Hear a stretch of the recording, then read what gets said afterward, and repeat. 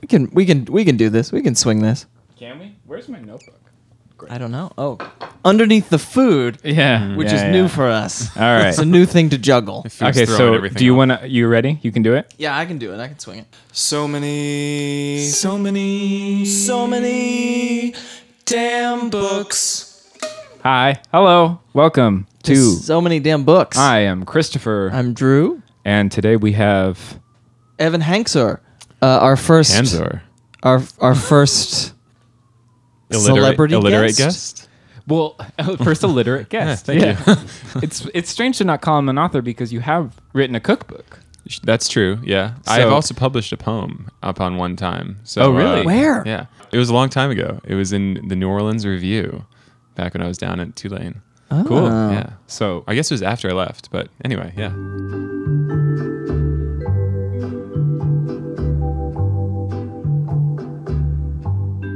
Evan is a chef here in New York. You got your start here in New York at La Conda Verde. I worked there when I first got here. Yeah. For Then a few brief months. You came to Egg, which is where you still are. You also, you and George Weld have Parish Hall as well. We had Parish Hall, yeah, for a couple years in there, and then we closed it a little over 2 years ago and moved Egg into that space, which is where it now resides. nice. Where you are churning out goddamn delicious food All the time. all Yeah. the time.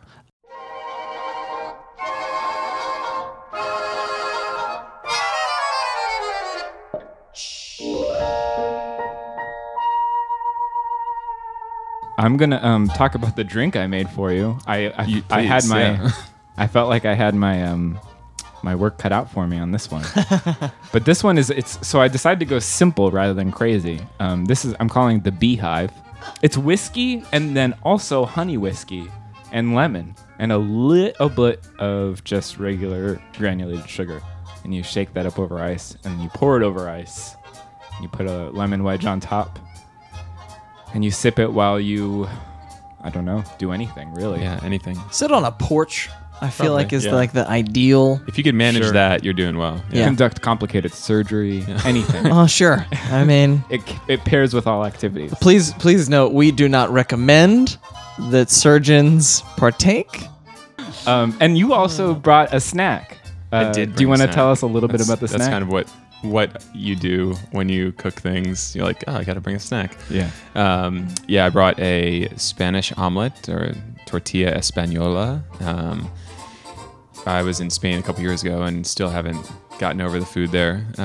So I decided to bring it here tonight. It's just a potato, onion, and egg, sort of a saute baked omelet with some garlic and smoked paprika mayo, and it's awesome. Oh, It's yeah. so It it's is so cheap awesome. to make. It's relatively easy to make, and it's super delicious. I'm loving it. Thank you so much for bringing it. Yeah. Loving it. Let's move to what'd you buy?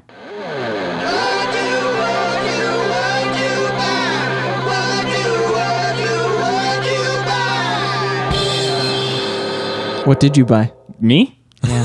All right, I'll talk first. So coming up, I think in July, the month we're in now, Valley of the Dolls has its 50th year anniversary. Saw this great book which has pink, edges. This What do they call 50th anniversary version. Facing pages? No, I don't know what to call it. it's not end papers. Nope. It's where a decal edge would be. Instead, it's pink. Yeah. And I'm very excited to read it. What did you buy, Drew? This past weekend, Danny and I went by Unnameable Books, which I feel like was Unamiabla. I love that place. the last of the like major Brooklyn bookstores that I had to check off of my. Okay, I moved to the borough. Now I've got to check out all these places list. Mm-hmm. Where we picked up a copy of Ocean Vuong's Night Sky with Exit Wounds. Such a good title. Yeah, and then I'd guess that's a book of poetry. indeed it is. Ding, ding, ding. And then the other day, to balance that out, I bought Mark Danielewski's The Familiar Volumes 2 and 3 How does that balance that out? because they're real big, Okay. and the collection of poetry is pretty tiny. Yeah, that's... You have a weird idea of balance. Evan, what did you buy? Well, today I was in Midtown, which I aim not to be ever. But I was there, and I was meeting my mom for lunch, and I went into the Barnes & Noble near the restaurant, and I bought The Emperor of All Maladies Wow. for $2, which was amazing. It was like on some crazy clearance. Oh, yeah. Which is probably because Barnes & Noble is like going to close and ruin the book industry. But No, it's never going to no, close. it's not. So I bought that, and then the other day at Book Court, I bought an Adam Phillips book called On Balance. He's like one of my spiritual leaders. He's like a British child psychiatrist who's written all these amazing books. And I had a copy of this, and I gave it to my brother, so I had to buy a new one, and it was there. So that's what I bought. Nice. Cool. Yeah. That's awesome. One of the really cool things about egg, and something that I knew about egg long before I knew you, is the relationship that both you, I guess, and the restaurant have with literature, and sort of like making the experience of having food. It's not just a meal. Mm-hmm. You've found very interesting ways to heighten the experience of sitting down for a meal and like tie it into culture in an interesting way.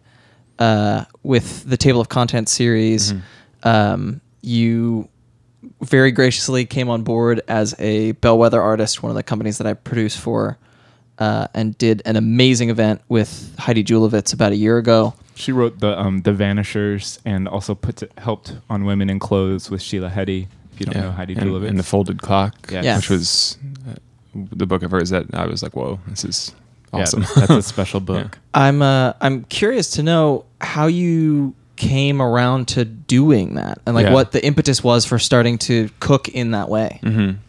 Well, George and I both, before getting into cooking, were in literature. He was,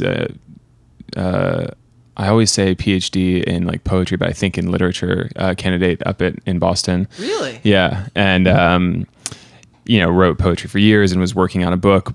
At the time, he decided to open Egg, and I studied creative writing and philosophy at Tulane, and was writing poetry and took cooking as kind of a gig I could do that would allow me to have my days mostly free and write and still exist, in that world. And then I think for both of us, clearly cooking won out. It dominated.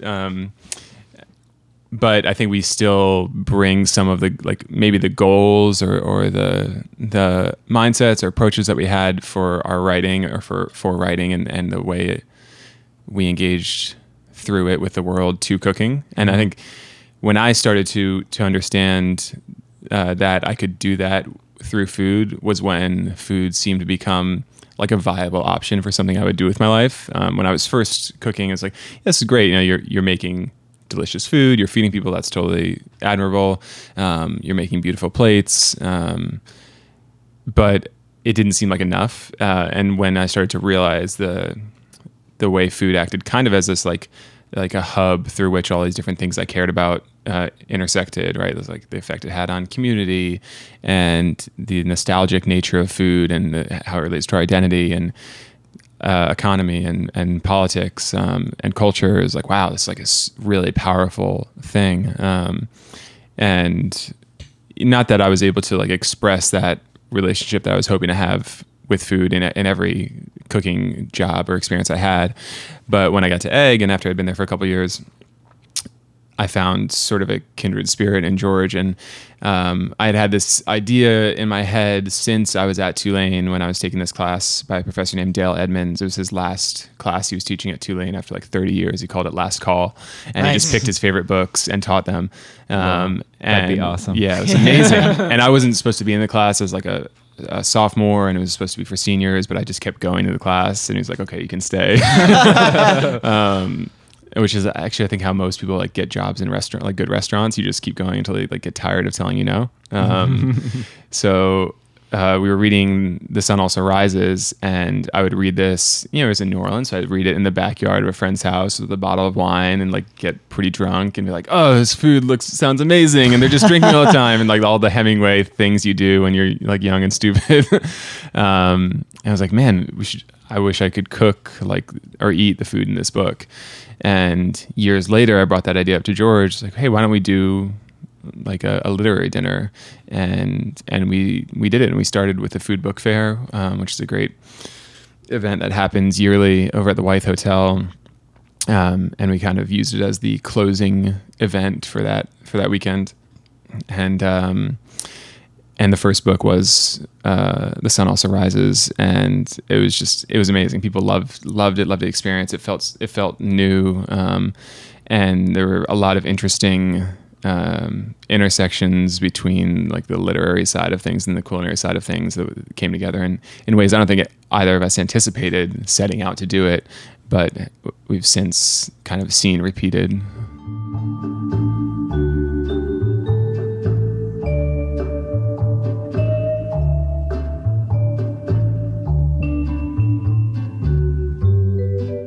Being a chef affect your reading it a lot now, or ever since you started doing this, or even before? Yeah, certainly it does. And the reading that I did as I was kind of becoming sort of like enlightened about food's role in the world and developing my relationship to it, things like Wendell Berry and Michael Pollan, like these like great writers about food, that shaped the reading that I was doing, was shaping the cooking that I was engaging with.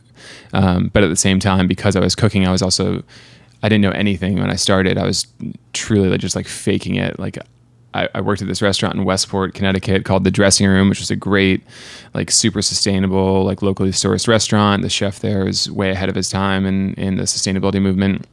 And I somehow like walked in there, got a job because the person who was hiring, like, it was like, okay, great. You don't know that much. You won't have bad habits. We can teach you.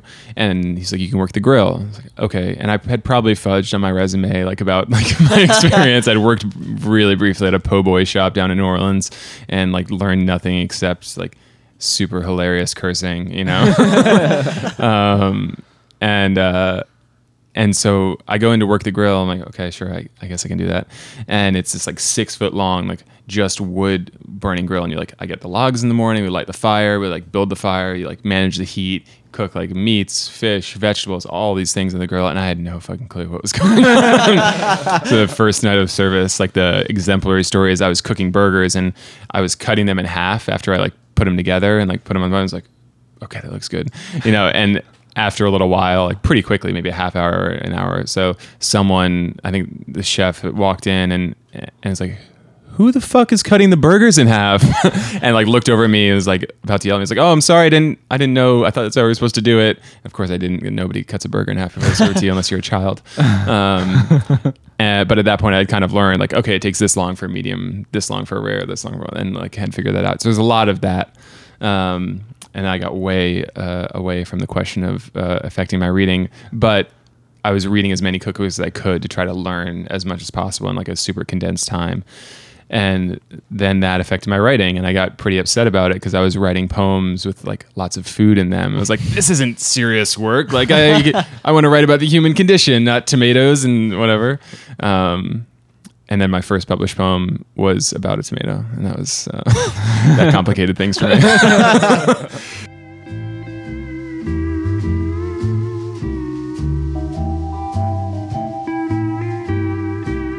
Just for our listeners who might be unfamiliar, you do the big dinners where you sort of make an entire dinner based around a book, but then semi-monthly. Yeah, we try to do these monthly readings. And I've been to a couple now, and it's cool. You get 2 or 3 authors to come in, and you pull something, either an actual dish out of the book, or some sort of like in the same way, Christopher, that you sort of make a drink inspired by a book.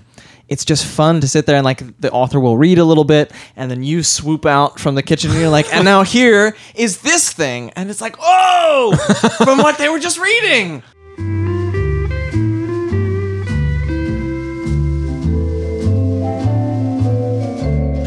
It's amazing, the reaction. Like, and I think like we hope that it really enhances your feeling of understanding or like connection to the text, right? Because like you read things and you mentally taste them or have a sense of what they're like, but to actually have that dish to have to encounter and like confront that dish in front of you and to eat it and ingest it physically, it's like I wasn't really expecting to like have this close relationship with this book, but all right. It is a very intimate yeah. thing to to pull that out and have that right next to you. Yeah. Yeah. But I mean, it's been something that I've tried to do in my reading for a long time. We talk about this sometimes on the show, like having an orange when we were reading. Oh, yeah. Like Station 11 by Emily St. John Mandel, like eating an orange just because like they don't have oranges anymore and they mention that they miss them. It's like, haha. Yeah. I am Some people do it out of altruism. Some do You it just out like of petty with the sadism. characters. Yeah. To each their own. And to each moment their own. You don't Right. know how much you know. Sometimes you want to spite your characters, and sometimes you want Yeah. to join them. Well, it's true. It's true. It's one of the things we've talked about. Like one of the best parts about doing the reading series version of Tables of Contents is, you know, we get to talk with the authors afterwards about their process and about the role food plays in their work, and we get really interesting responses to. And I think in some cases, there are questions that maybe the authors haven't thought of like consciously, because food just finds its way into things. You're like, why did I use that? Like, what does that mean?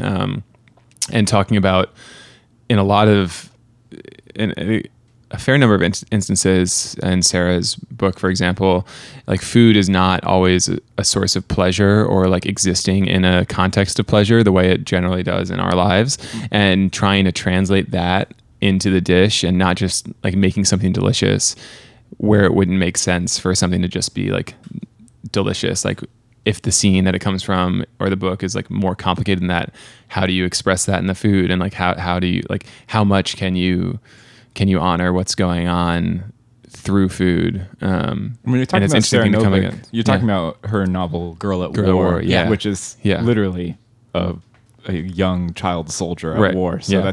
that's whatever they're eating is a little different. Yeah, yeah, exactly. Yeah.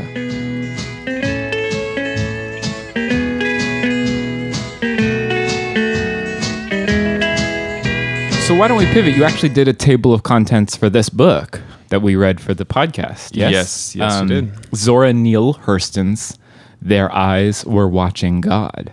And before we get to the table of contents, I do want to talk about first. I'll admit I definitely had a bias from 14-year-old me who thought that this book was impenetrable, and for some reason, even though that opinion is a 14-year-old's opinion, it's something I carried over into adulthood. Yeah, I mean, I think it's one of the, and we've discovered this a couple times, like super tragic part of our educational system is that you read these amazing books when you're young, and then everyone's like, oh yeah, I read that. When you're adult, you're like, yeah, I read To Kill a Mockingbird when I was in whatever. I was watching God. Like, it was fine. And and you're like, well, if it was just fine, you wouldn't be reading it. And like, it wouldn't just have you read it in school. And when I've gone back to cook from them, it's just like, holy fuck, these books are like I've left these books, both those books in particular, so shaken. I was like, really like thankful that I got back to them somehow, right? That this was a way to get back to reading those books, which probably I would have been the same way. Like, Yeah. Yeah, I read that. I have a low opinion of it. yeah. But I'm immensely thankful that I Yes. did come back to this book, because I just coming to it from having lived for a little while, which I think with a book like this is especially important. But also just like having read a little more, even a little more widely.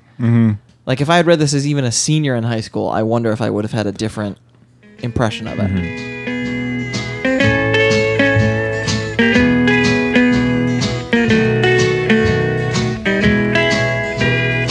Before we go any further, I guess for anyone who hasn't read the book, Yes. or who read it in high school and has since been like, fuck it, it is the story of a woman, Janie Crawford. She has several last names over the course of the book. And she's telling the story of her life. Yeah, she's come back home after some sort of tragic event, and she's recounting to her best friend, like, well, yep, here's what's happened over the last 30-ish years. Yeah. I saw some shit. Yeah. So why did you bring this to us, this podcast? Why was it time to talk about it? Well, this book, it has there are a lot of layers, right? So we did the tables of contents dinner on this book, but why do we do that in the first place? It's a book I've been wanting to do for a while because I actually grew up for about 8 years in Maitland, Florida, the town next to Eatonville, where the book is set, and where Zora Neale Hurston lived. And I hadn't gone back to read it since I was little. And after reading To Kill a Mockingbird and having the experience of that, I was like, I got to go back and read this book. And we had kind of done some books that had like a Southern vibe to them because Egg is a Southern restaurant. It sort of made sense. And things lined up in a really great way. I wanted to really get into this book and like do some more research about it before we approached it, from a culinary perspective, and even bringing it here now to this podcast and doing the dinner about it. There was like a bit of like concern about it, right? Like George and I are two white guys cooking from, one of the great Black women authors, trying to interpret and like bring out something, suggest that we have something to say about that book, right? Just like we would, like it's hard for us on the surface to suggest that we have anything really significant to say about this book as like three Brooklyn white dudes, sitting around. And so I wanted to make sure, but I did have a connection to it, like a personal like connection to it, to the place, and like reading the book and hearing the names of things and lakes and whatever that I knew from my childhood. Like I connected with it on that level immediately. So I was going down to Miami to do a dinner on a Gertrude Stein book, and on my way there, I spent some time in Eatonville and Maitland.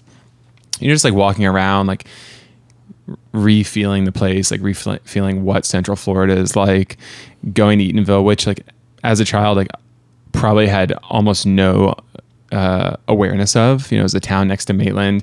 It's like 90% Black. Maitland's like 90% white. And there wasn't a lot of overlap.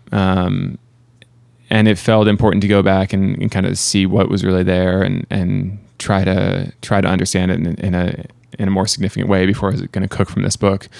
And I'm really glad I did, because I met some great people there, talked to a lot of people from the town, the docent who runs the Zora Neale Hurston Museum down there, just Cool. learned a bunch, reread Zora's autobiography, Dust Tracks on the Road, reread this a few times. And it's just such a good book. I mean, from the first line, right? It's like, it's so good. So like beautiful and powerful. Ships at a distance have every man's wish on board, all the way to the end. Like there's an amazing balance of what could get into like, and I think, she avoids it perfectly, like get into these kind of like romantic or like overly folkloric, cliched descriptions or stories or whatever. But Zora herself was so well researched, knew so much about Black folklore, and was able to translate the feelings and the realities of that existence in this town, which was the first free Black town in the U.S. Without into literature, didactic. Exactly. Either. Yeah. It doesn't feel like she's like, and then this happened. Like Right. It never feels like that. It feels very much driven by passion and character. Yeah.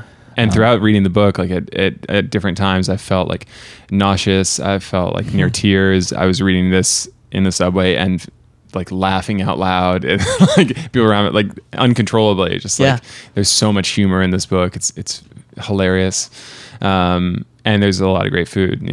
So that's why we ended up bringing it to the dinner series, and I just think it's one of those books worth revisiting, and I guess that's why I brought it here.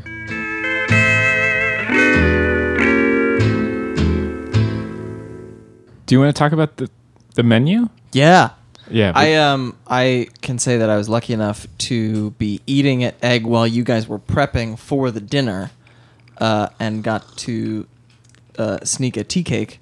Oh, good. Which I was like, this is the best possible sort of like joke for a book ever, because I feel like Tea Cake himself would have been like, nice. Yeah, I hope so. So there's three men that sort of shape the book. She moves from one to the next to the next. There's Mr. Willix. Yeah, Willix. Logan Willix. And then there's Jody Starks, who starts the town and who's definitely the mayor. And then there's Tea Cake. Yeah. Or Mr. Woods. Right. But he prefers tea cake. So when we approached it for the meal, with a book like this, and also we found like with a book like To Kill a Mockingbird, where they're books with plenty of food and plenty of Southern food that's hearty and simple and like enjoyable and right in our wheelhouse as a restaurant. Like we know how to cook these things and people would expect them when they came to Egg. There's an interesting, like for us, it was an interesting question to consider is like how to approach that side of the book, but also how to not reduce the book to the kind of like almost stereotypical like foods of the Black South or foods of the South. And, you know, with this book, we had a couple courses that were pretty straightforward and comforting. We had a fried rabbit and beans course. They cook fried rabbit in the book. And it's different. We serve fried chicken and rabbit's kind of a new thing for some people. So there's a little bit of novelty to it, but it's also something that people can get into and be comforted by. There were a couple courses that we served that were a little bit more, interpretive, that didn't necessarily have to do with food. In the book, one of them was, you know, one of the great scenes in the images from the book is Joe standing on the dead carcass of Matt Bonner's mule after they drag it out of town and giving this whole speech about like mule heaven. And we did a dish kind of based around the description there, which has like so much of the humor of the book in that line. It says, he spoke of the joys of mule heaven to which the dear brother had departed this valley of sorrow, the mule angels flying around, the miles of green corn and cool water, a pasture of pure bran with a river of molasses running through it. And most glorious of all, no Matt Bonner with plow lines and halters to come in and corrupt. This is like so amazing. And there's those small moments of transition, like between this like imagery-based description of something to like just this like sharp, accessible, like familiar, like humor. I don't know. I think her balance in the book is perfect.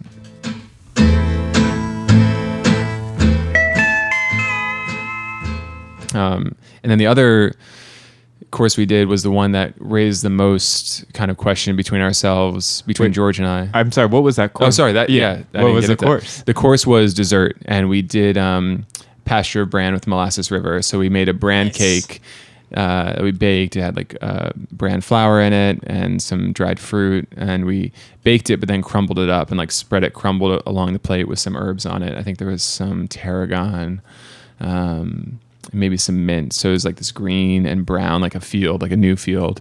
And there was some other nuts and sort of grains mixed in there.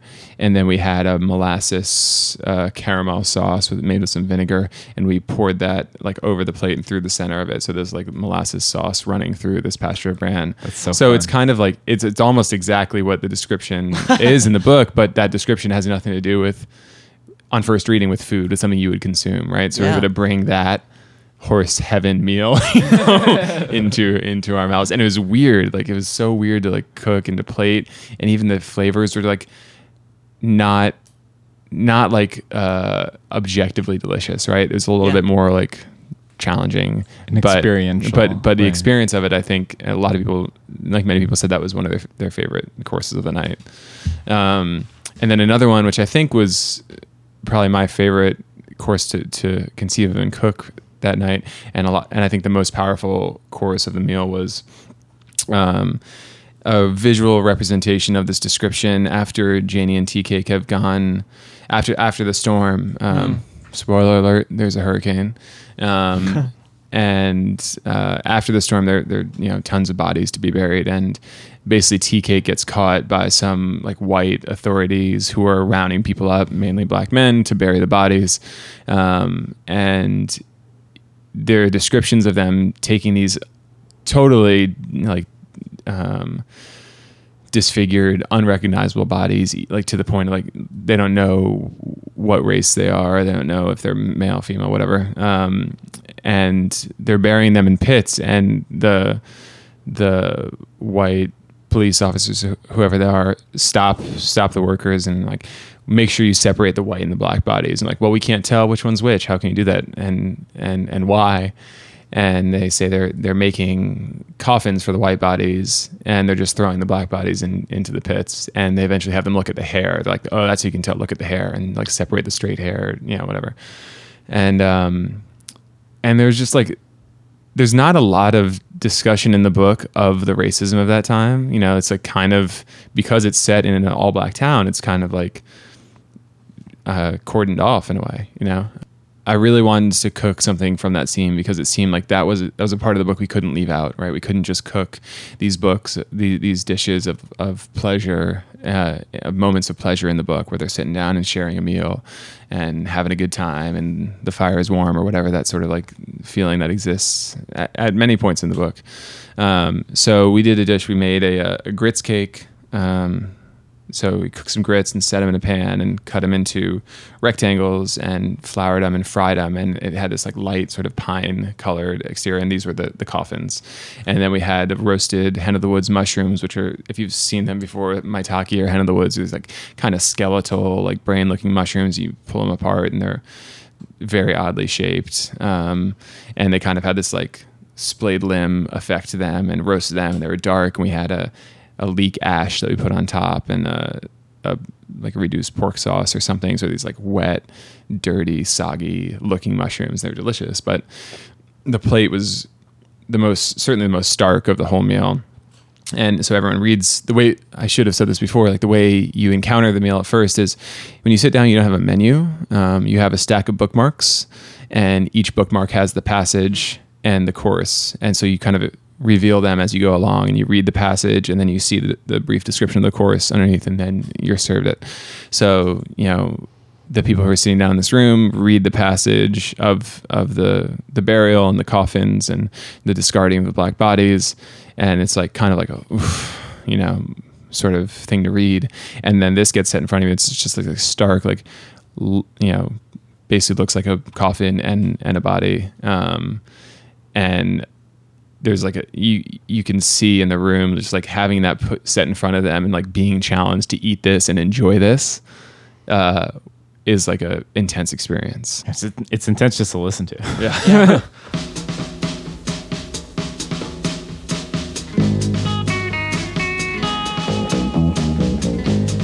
I don't know if you have a preconceived notion of this book because of high school and have even read it in high school. I'm just gonna say, like, change that idea of it and reread this if that's where you're at. And if you just you somehow missed it because you weren't in that class in high school for whatever reason or whatever it was, decided not to read it. We've all been there. You copied off your You skipped straight to the blowing it up in the mailbox. Right. Yeah. You just read Spark Notes. If you did that, I think check it out, because it feels completely modern. Like, the idea that it was written in 1937 is insane, because it reads like anything that, if you said this book came out 2 years ago or whatever, I would. It doesn't, it's completely and utterly timeless. And, coming from her, like Zora Neale Hurston is like kind of this timeless, certainly well ahead of her time, woman. It's kind of not surprising. But it's very reflective of, I don't know, her honesty and her disregard for what might have been expected of her or writing. Yeah. Mm-hmm. It does that thing that you always hope classics will do, where it doesn't matter when it was written. It speaks straight to the truth of things. Yeah. Mm-hmm.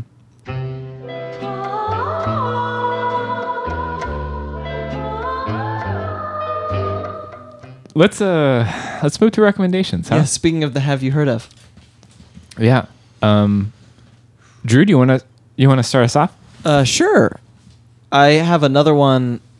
We were talking a little earlier about Hemingway, and this year I have been, since I didn't read any Hemingway in school, I didn't have to, and I also, for whatever reason, never thought like, this is something I ought to read anyway. Wow. I finished it on the way here and like actually burst into tears on the train on the way here. Been there. To Have and Have Not, which it's about a guy sort of doing smuggling runs between Key West and Cuba right around the time of the revolution in Cuba.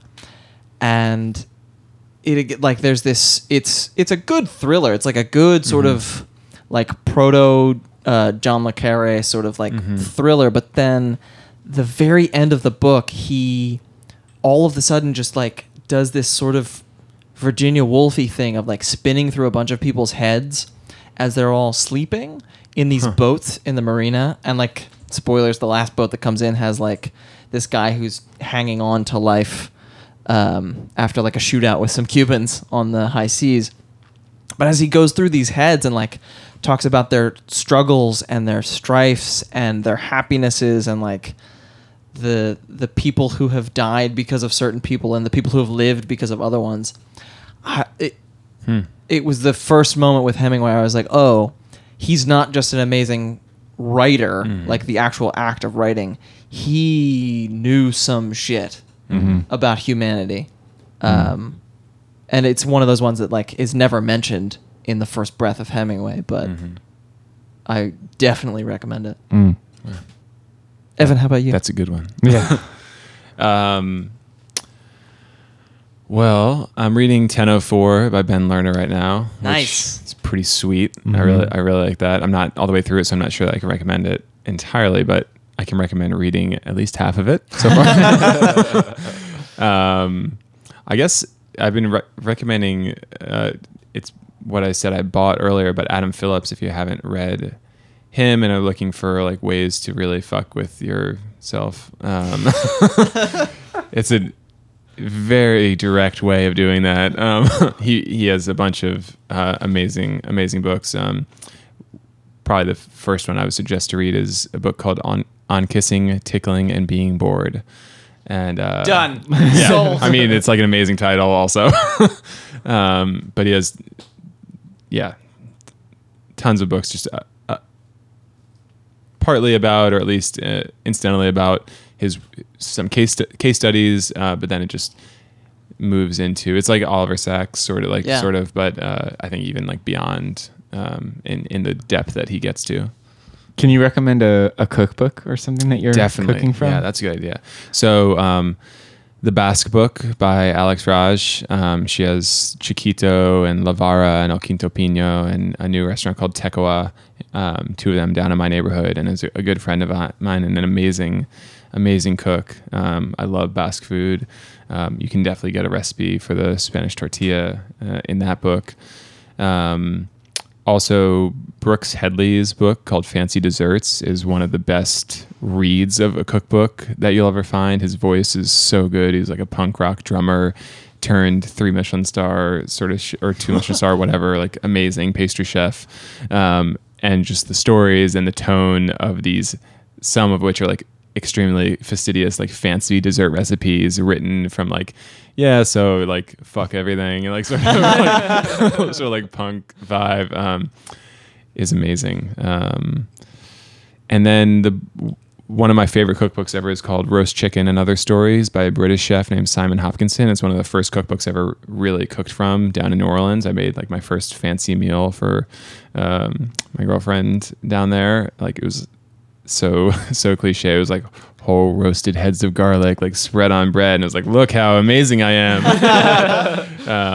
But the voice in that book is really comforting and hilarious and British. And right now, maybe we need to hear some British voices, Especially the comforting ones. Yeah, right.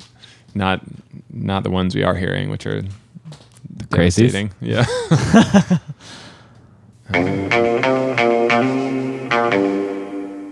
Chef, thank you for coming on the show. Yeah, we really appreciate it. This was really fun. Thanks for having me. And thanks I for... feel more literate already.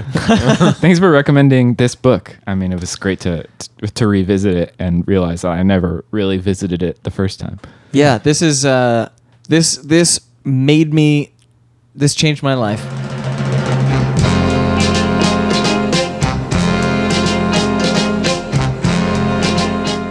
The restaurant's like butter or shell or what is it called? You think it would be the easiest name to remember, but it's too easy.